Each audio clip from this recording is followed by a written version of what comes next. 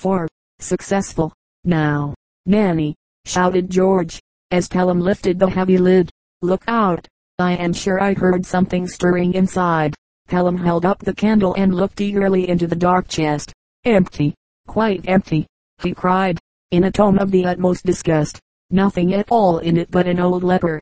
And he threw the paper onto the ground by the side of the chisel. I told you so, began Nanny, but the sentence was hardly out of her mouth before she gave a little shriek and leapt high into the air. A rat! A horrid rat! Shrieked the child. It ran over my foot. George did not shriek, but he, too, was startled, for the rat had appeared so suddenly. It came right out of the chest, he said, as if to excuse his alarm. It could not, said Pelham, bluntly. I was looking in the chest when Nanny shrieked, and there was nothing in it that I know. I saw no rat anywhere, but I saw it, said George. Look, look, he shouted, excitedly. There it goes, just by your foot. You may depend upon it this box has a false bottom. Let us turn it over and see. I believe you are right, George, said Pelham. Hold the candle, Nan, and we will see where this rat came from. The chest, empty as it appeared to be, was yet so heavy that it was with difficulty that the two boys could turn it over. But they did it at last, and now there was no doubt where the rat had come from, for the floor was strewn with little bits of nibbled paper, and there was a biggish hole in the false bottom by which he had evidently gnawed his way into the chest. Now, then, the fun is beginning, exclaimed Pelham, excitedly. We must get inside this false bottom. It is full of old lepers. I can see that much. Perhaps we shall find a love letter of William the Conqueror to Joan of Arc. Oh, remember you will not, said Nanny, wisely, for Joan of Arc lived many reigns after William. I read about her only last week. But neither Pelham nor George heeded Nanny's superior information. So busy were they prizing off the somewhat thin layer of wood which formed the false bottom of the chest. It gave way at last, and disclosed a whole heap of letters, some nibbled into mere powder by the busy rat and some still uninjured, and on the top of all a yellow parchment folio bearing in large letters the words, Will of George Pelham, Esquire, of Vale Place, Surrey. Pelham got very red as he exclaimed, excitedly, surely this is the lost will. If it island we owe it to the rat, said George, half thinking Pelham was joking. I must take it at once to father, said Pelham, and he ran down the attic stairs closely followed by the no less excited George and Nanny. See, father, this will, is it right? Will you have Vale Place after all? Said Pelham, eagerly, as he held out the papers. Mr. Carteret took the bundle, looked at the heading, and then turned it hastily over to see the signatures at the end. Yes, it was duly signed and witnessed, and without doubt was the long-sought will. Why Mr. Pelham should have so carefully concealed his will was never explained, but people from time immemorial have done odd things with their wills, and will probably continue to do so.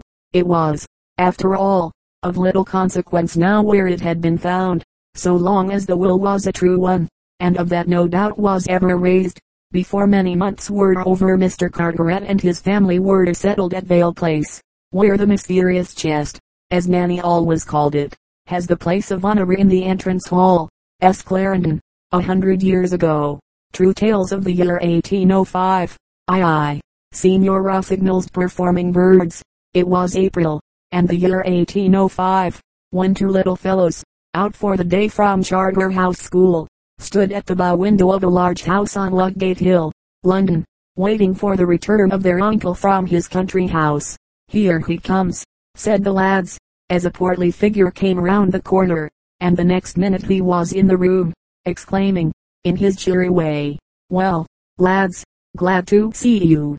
What must we do this afternoon? Is it to be the Tower of London, or the river, or the Monument? Anything you choose will suit me. Then, sir, said the elder boy, eagerly, do let us go and see the performing birds.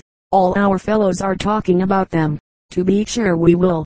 I too have heard about this Senior Rossignol, as he calls himself, and we will have a bit of dinner, and start off at once to Charing Cross. The bit of dinner proved to be a very ample meal, to which our schoolboys did full justice, for school meals 100 years ago were far from satisfying, and a dinner like this one was not a thing to be hurried over. However, There must come a time when even hungry schoolboys can eat no more. And at last, when even another fig seemed an impossibility, a start was made for the birds. They arrived at the hall in good time, and had excellent seats, just facing the stage. When the curtain drew up, it disclosed a long table, on which were placed a dozen cages, each containing a little bird. Their tutor, as Signor Rossignol styled himself, stood at the head of the table, and, after a low bow to the audience, he began, "Behold my little family of birds. They have all the true military instinct, and are ready, as you will see, to do all in their power to defend this land of freedom." Loud and prolonged cheers greeted this speech, for the Battle of Trafalgar had not yet taken place, and the dread of a sudden landing of the French tyrant was never long out of the thoughts of any Briton. When the cheering had ceased, Rossignol opened the cages one after another, and each bird hopped out in a sedate way, and placed itself on the table, waiting for orders. "Fall in!" shouted Rossignol, in a loud military voice, and at once the birds formed themselves into two ranks. Then their tutor fitted a little paper helmet onto each bird's head, and fixed tiny wooden muskets under their left wings. Thus equipped, the birds, at the word of command from their tutor, went through the usual exercises of soldiers amidst the applause of the audience. Then another bird, not previously exercised, was brought forward. "Death of a deserter," explained the tutor, as 6 birds placed themselves 3 on each side of the new arrival, and solemnly conducted him from the top to the bottom of the table, where there was a small brass cannon, charged with a little gunpowder. The unfortunate deserter was placed in front of this cannon. His guards retired in an orderly way, and he was left alone to meet his fate. A lighted match was now put into the claws of another bird, who hopped slowly up to the cannon and discharged it. At the sound of the explosion the deserter fell down onto the table, and lay there as if frigid in death.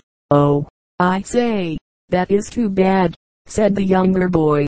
"I don't think poor birds ought to be blown from the gun like that. It's cruel, is it not, sir?" Before the uncle could reply came the sharp order, "Stand!" and, behold, the dead deserter came to life again, and hopped away to join his friends. The birds were now replaced in their cages, and it was the signor's turn to occupy the stage. First of all he gave a clever imitation of the notes of all birds, ending up with the prolonged jud-jud of the nightingale, which he did to such perfection that you could hardly believe there was not a grove full of those birds on the stage. "He may well call himself Rossignol, the French for nightingale," said the boy's uncle as he gave a hearty clap to the clever performer, "for he seems as real a nightingale as I ever listened to." Next Rossignol produced a fiddle without any strings to it, and going through all the airs and graces of a real violinist, he sawed the air with an imaginary bow, making the notes with his voice so well that you could not imagine it was not a real violin playing. This delighted the audience most of all, and he was encored again and again, and when the entertainment was finished, the 2 boys said they wished they could have it all over again. For many months Rossignol continued to draw large audiences to hear his imitation of birds, and see. But one fatal day it was discovered that the sounds were produced by an instrument, probably a pierced peach stone, which he concealed in his mouth, and after that no one cared to hear him, and he died in great poverty a few years later. S. Clarendon, The Boy Tramp. Continued from page 27. Chapter V. My chief fear when I went to bed that night was that I might not wake early the following morning, for in this event my departure would have to be put off. I must leave Ascot House before any of the Turtons were up. If I left at all, I was bent upon getting away from Castlemore at the very earliest moment. In my room there were 3 beds, 2 being unoccupied during the holidays, and there was a chest of drawers which I shared with my companions. On the knob of one of the drawers hung the bag in which were kept my brush and comb, and this I thought would serve to hold the few things I intended to take with me. Not daring to get the things ready that night, lest Mr. Turton should pay one of his occasional visits to the bedroom when he turned out the gas, I lay down, and in spite of the important coming event, soon fell fast asleep. When I awoke the sun shone into the room, and getting out of bed and looking at the watch which was to be shortly converted into money, I saw that it was 20 minutes to 6. Losing no time over dressing, putting on the better of my two knickerbocker suits, I removed the brush and comb from the bag, putting in their place 2 pairs of stockings, a spare flannel shirt, a pair of dumb shoes, 2 handkerchiefs, and a flannel cricket cap. Having little fear that anyone but the servants would be about the house, I tightened the string of my bag, and went quietly downstairs. In the room where we kept our hats and overcoats I put on my laced boots, which already were somewhat thin in the sole lace, and my straw hat, as the sun had been extremely hot the last few days, and then I began to think of breakfast, because I made up my mind that it would be wise not to attempt to dispose of my watch and chain until Castlemore had been left some distance behind, about 10 miles on the London road. Although I did not know the precise distance, stood the small town of Broughton, and there, I thought, it might be safe to replenish my exchequer. Consequently, having not a penny in my purse at present, I must wait until I reached Broughton for breakfast, unless it were possible to obtain something to eat before I left the school. So, leaving my bag in the hat room, I went to the kitchen, where the cook was in the act of lighting the fire. "Good morning, cook," I said. "You are up early this morning, Master Everard," she answered. "I am most awfully hungry," I continued. "Do you think you could give me something to eat?" Turning her broad back to the fireplace, she stared at me from head to foot, seeming especially to be impressed by the fact that I had put on my boots. But if she had a suspicion of my intention, she kept it to herself, and going to the larder, returned with a plate on which lay a thick slice of dry bread and another of cold beef. Thanking her, I took the bread and meat and left the plate. Then, returning to the hat room for my bag, and bolted the front door without making a noise and walked calmly away from the house, beginning to eat my breakfast as soon as I reached the road. It was a beautiful summer morning, and the birds sang in the garden trees as I walked towards the margin of the town. Holding my bag by the long string I let it hang over my left shoulder, and stepping out briskly soon passed the last houses in Castlemore. Although my chief feeling was one of relief at having left Ascot House and the Turtons behind, it was impossible to avoid a glance back at the days which I had spent so happily with the Windleshams. I no longer had the least doubt that Captain Dalton had been lost with the Seagull, and as I covered the first mile or two of my long journey, I became impressed with a conviction of all the difference his death had made to my life. Instead of Sandhurst, I could not tell what lay before me, and yet I scarcely doubted that, whatever it might be, the end would prove satisfactory.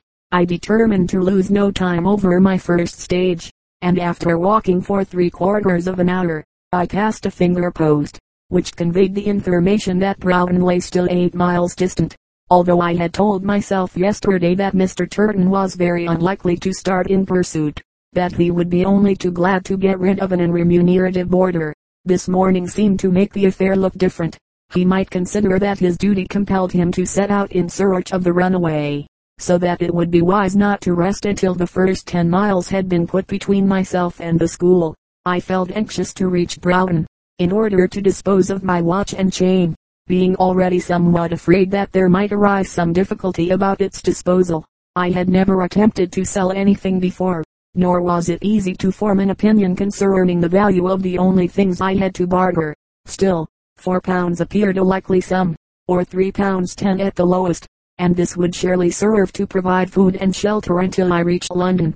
Very few persons passed me by the way, but coming within sight of the first houses of the small town, which was in reality little more than a large village, I began to overtake and soon passed a man who I little imagined would cross my path again. Broughton is approached by a long decline, at the foot of which, on the right, stands a rural inn.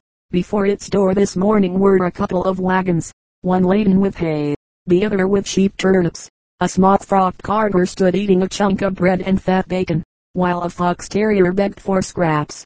Having walked 10 miles in the hot sunshine, I was glad of any excuse to halt, so that a few minutes after passing the man in the road, I stopped to watch the dog. While I stood there the man caught me up again, and he also came to a stop, between myself and the wagons. He was quite young, probably not more than 1 or 2 and 20, tall and well built, although he walked with a slouching gait. He wore corduroy trousers fastened round the waist by a narrow strap, and a blue shirt, with an unbuttoned jacket of fustian. On his head was a limp-brimmed, dirty, drab felt hat, and in his left hand he carried a red handkerchief, which apparently contained all his possessions, and in his right a stout stick which had been obviously cut from a hedge. His hair was extremely short and black, but he could not have shaved for some days. His face was deeply sunburned and one of the most evil looking I had ever seen. I imagined that he was looking for a job at haymaking or harvesting, and in that case he would have little difficulty in finding one at the present season. Without entering the inn, he walked on towards the main street, which contained 24 or more of small shops, and a few minutes later I took the same direction, soon beginning to look about for the kind of shop I wanted. After I had passed the tramp a second time, I saw the usual sign of a pawnbroker's, and, thinking it would look better to remove my watch and chain before entering, I took the bar out of my buttonhole. Stopping outside the shop, I stood a few minutes gazing in at its window, which was filled with a miscellaneous collection, teapots, telescopes, knives, spoons, pipes, and 1 or 2 flutes and concertinas. Presently I summoned enough resolution to enter, and going to the counter, held out the watch and chain to the rather elderly man behind it. "I want to sell this watch and chain," I said. "Oh, you do you?" he answered, and opening the watch, he began to examine the works. He looked so doubtful that I began to fear he would refuse to buy, in which case I scarcely knew what to do, as it seemed unlikely that I should find another such shop that day. It was already past 11 o'clock, and after my walk I was beginning to feel hungry. Certainly he had no right to buy the watch from a boy of my age, but I suppose that after a little hesitation he was unable to resist the temptation to make a bargain. "How much do you want for it?" he asked, as he closed the lid with a snap. £4, I answered, thinking that a reasonable demand. Still holding the watch with the chain hanging down between his fingers, he broke into a laugh which did not sound very merry. £4, he exclaimed. "Think yourself lucky if you get 10 shillings. I will give you 15. It was a terrible disappointment, but at the time it did not occur to me to doubt the man's good faith. I came to the conclusion that I had ignorantly overvalued my property, and at least 15 shillings would be better than nothing. "Very well," I answered, and, placing the watch and chain on a shelf behind him, the man opened a drawer under the counter, while he slowly counted out the money in silver. I happened to glance at the window. In a moment my eyes seemed to be riveted by those of the tramp, whose existence I had quite forgotten. He stood outside the shop, watching me with the greatest intentness, and suddenly I felt afraid, and wished he had gone on his way, and left me to go mine. I spent as long a time as possible counting the money and putting it in my knickerbocker's pocket, but when I at last left the shop the tramp was still staring in at the window. Still, he took no notice of me as I walked away from the door, not even turning his head. With money in my pocket, my appetite suddenly became urgent, and seeing a coffee shop a little further down the street, I entered and sat down at a table, which sadly required scrubbing. An untidy girl came to ask what I wanted, but when I suggested a chop for chops and steaks was painted over the window she said I could only have eggs and bacon. "I will have some eggs and bacon," I answered. "Poached or boiled?" she asked. "Poached, please." "Tea or coffee?" she suggested. "Coffee," I replied, and, after waiting 10 minutes or longer, I was supplied with a plate of hot eggs and bacon, a thick slice of bread, and a cup of coffee. Not in a mood to be very particular, I ate every scrap with the greatest relish, and altogether I could not have spent less than 3/4 of an hour in the coffee shop. My meal cost 8d, and its effect was to make me feel extremely lazy and sleepy, but, having a long day before me, I determined to find some shady spot and rest for an hour or two until the heat of the day had passed. Then I would push along until I was about 20 miles from Castlemore, when I must find a lodging for the night. Continued on page 44. George II. At Dettingen. At the Battle of Dettingen, George II. was on horseback, and rode forward to reconnoiter the enemy. The horse, frightened by the cannonading, ran away with the king, and nearly carried him into the midst of the French lines. Fortunately, however, one of the attendants succeeded in stopping him. An ensign seized the horse's bridle, and enabled the king to dismount. "Now that I am on my own legs," said he, "I am sure that I shall not run away." The king then abandoned his horse, and fought on foot at the head of his Hanoverian battalions, with his sword drawn and his body placed in the attitude of a fencing master who is about to make a lunge. he continued to expose himself without flinching to the enemy's fire, and in bad English, but with the utmost pluck and spirit, called to his men to come on. This was the last occasion upon which a sovereign of Great Britain was under the fire of an enemy. My friend, who is my friend? Not he who seeks by flattery to sway, who, whether I be good or bad, gives me his praise alway. Who is my friend? Not he who frowns on me when I am wrong, but never gives encouragement to make me glad and strong. Who is my friend? 'Tis he who makes my highest good his aim, whose love sincere is shown alike in praise or wholesome blame. E. Dyke. Heroes and heroines of famous books. The watchers on the longships. The scene of this story is laid at Land's End in Cornwall, or, to be precise, to the west of the little village of Sennen Cove, and the time chosen is toward the end of last century. The month of the year was November, and the night was wild and tempestuous, so that the storm beat against the little thatched cottage in one room of which a woman was dying. Gathered about her bed was her husband, Owen Trezilian, and their son Philip and daughter Mary. We pass over the sad scene connected with the death of Mrs. Trezilian, just referring to her last words to the father of her children. There had been times in Owen's life when, finding himself without means and without work, with want staring himself, his wife, and his family, in the face, he had resorted to bad ways of obtaining money.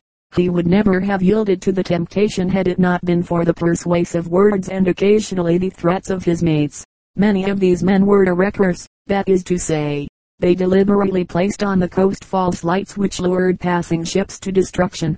It was from the wrecks of the disabled vessels that they gathered up the treasures carried to them by the waves, and it was known that one or two of the more desperate characters among them had not hesitated to throw back into the water the poor unfortunate creatures whom they had lured to destruction.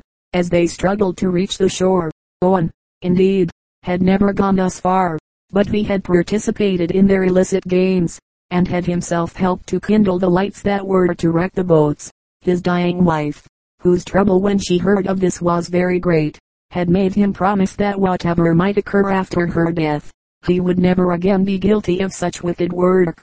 He had promised her faithfully that none should ever force him again to engage in such undertakings, and he had added solemnly, "They may kill me first, but I would rather starve than do it." Scarcely had she finished speaking to husband and children, when wild shouts were heard outside the cottage, from the midst of the storm. "Come on, men, come on, a wreck, a wreck!" Lights past the little windows, and the clatter of many feet along the path close by told the family what manner of men were about. The story goes on to tell how Owen, after his wife's death, his son Philip and his daughter Mary, endeavored to lead lives very different from those of the greater number of their neighbors. They had come under the influence of Wesley's teaching, and were not afraid to let it be seen that they wished to honor God and keep his commandments. Owen's mates, who had known him in the days when he had thought very much as they did, left no stone unturned to show their ill will to him and his family now that so marked a change had taken place. There was in the village a certain Arthur Pendrine. He was the son of old Squire Pendrine, who had at first greatly opposed his son's wish to become a clergyman. On one occasion, when Wesley had been preaching in the village, and had been in danger from the rough crowd, Arthur, then but a boy, had been so indignant at their behavior, that he had rushed forward with the intention of placing himself between the old man and his rough assailants. A few days later this story reached the squire's ears, who, in a violent passion, sent for his son and told him that if he ever went near the Methodists again, he would disinherit him and turn him out of doors. A few years later, when, between 16 and 17 years of age, the youth left school, he told his father boldly that he wished to go to Oxford, and that he intended to become a clergyman. The boy had a hard time of it before he won the old squire's consent, but in time leave was given. Arthur Pendrine had from the first taken a keen interest in the Trezilian family, and had watched most carefully over Philip. He was aware of the ill will felt by the rest of the villagers towards his charges, and made it no secret that he was one of the sternest opponents of the evil practice of wrecking. It was well known that Arthur had set his face against their evil designs, and that it was his determination to have a lighthouse built, no matter at what cost, to warn off ships from this doubly dangerous spot. The worst disposed among the men would have made short work of the young clergyman could they have had their way and escaped consequences. At least, they would prevent, if it lay in their power, the carrying out of his cherished plan, the erection of a lighthouse. It was perhaps natural that, hating the parson, they should not feel kindly disposed towards those who closely followed his advice and over whom he so carefully watched. It was in these circumstances that the following occurrences took place. Arthur was about to ride to St. Senan one Sunday morning, when his faithful old servant, Roger, came up to him and said, "I hear, Mr. Arthur, that a cutter with a press gang on board is at anchor off Senan Cove. Sunday is a favorite day for those chaps to land. They always find the men at home then, and so they are easier to catch. I thought I would warn you about it, sir, because their game is to carry off all the men and lads who are called Methodists. This is bad news." Arthur had replied, "I knew a press gang was in the neighborhood, but never thought of their coming our way. I will gallop down to Senan Cove at once." Arrived at the cove, Arthur found everything as usual. The cutter lying quietly at anchor and a few men and boys sitting or lying lazily on the beach watching her, and speculating as to the intentions of those on board. On Sunday afternoon we again see the young curate. We hear his stern voice as he asks a group of 6 stalwart men, "What are you doing here, men? Take your hands off those lads at once. What right have you to drag them away?" We see the men, furious at this repulse, falling upon Arthur from behind and dragging him to the ground, and Philip with him. The young clergyman, brave man that he was no match for 6 assailants at once, and was of course unable to withstand the combined attack, promising Philip that he would have him released when he reached Plymouth, for he was under 17, and handing him as a memento a small testament, and commending him to the care of God. He was obliged to witness the rowing away of the boat that carried his young charge every minute farther out of sight. Philip's capture would not have been brought about had it not been for the ill designs of the youths of his own age who were no friends to Arthur Pendragon. The scheme for decoying him into the immediate neighborhood of the press gang belonged to 2 of the worst characters in the village, but we will not enter into details of their scheming. It is enough to know that for the time being their wicked designs were successful, and we find Philip within a very short time on board the Royal Sovereign, one of the finest line of battleships in Earl Howe's fleet. The trouble and grief of his father and little sister when they learned what had happened was great. Owen at first refused all comfort. It was in vain that Mr. Pendragon promised to spare no pains to bring the lad home again. The bereaved father would not be comforted. It was in this state of mind that he set out for Falmouth, accompanied by Arthur Pendragon, as they thought it not improbable that the cutter might put into this port before proceeding to Plymouth. Her crew were, however, too wide awake, and the press gang too anxious to secure prize money, to run any risk of losing those whom they had captured, and pressed for His Majesty's navy. They therefore made straight for the fleet. How Philip Tressilian subsequently fought in the battle of the 1st of June, how he saw for the first time and understood something of the horrors of war, are all graphically described by the author, concluded on page 42. Footnote: this favorite book is by James F. Cobb, Wells Gardner, Darton and Company, London. Heroes and Heroines of Famous Books. Ida Watchers on the Longships. Concluded from page 39. We shall now take a peep at the lighthouse and its first watcher. "That will never be finished," said one of the wreckers, when he saw the work slowly progressing on the lonely rock at Land's End. But it was finished. Arthur Pendragon wrote to many rich ship owners in London and elsewhere, and at length, by the aid of their money and the toil of skillful workmen, a light began to burn in the Longship's lighthouse on September 29, 1795.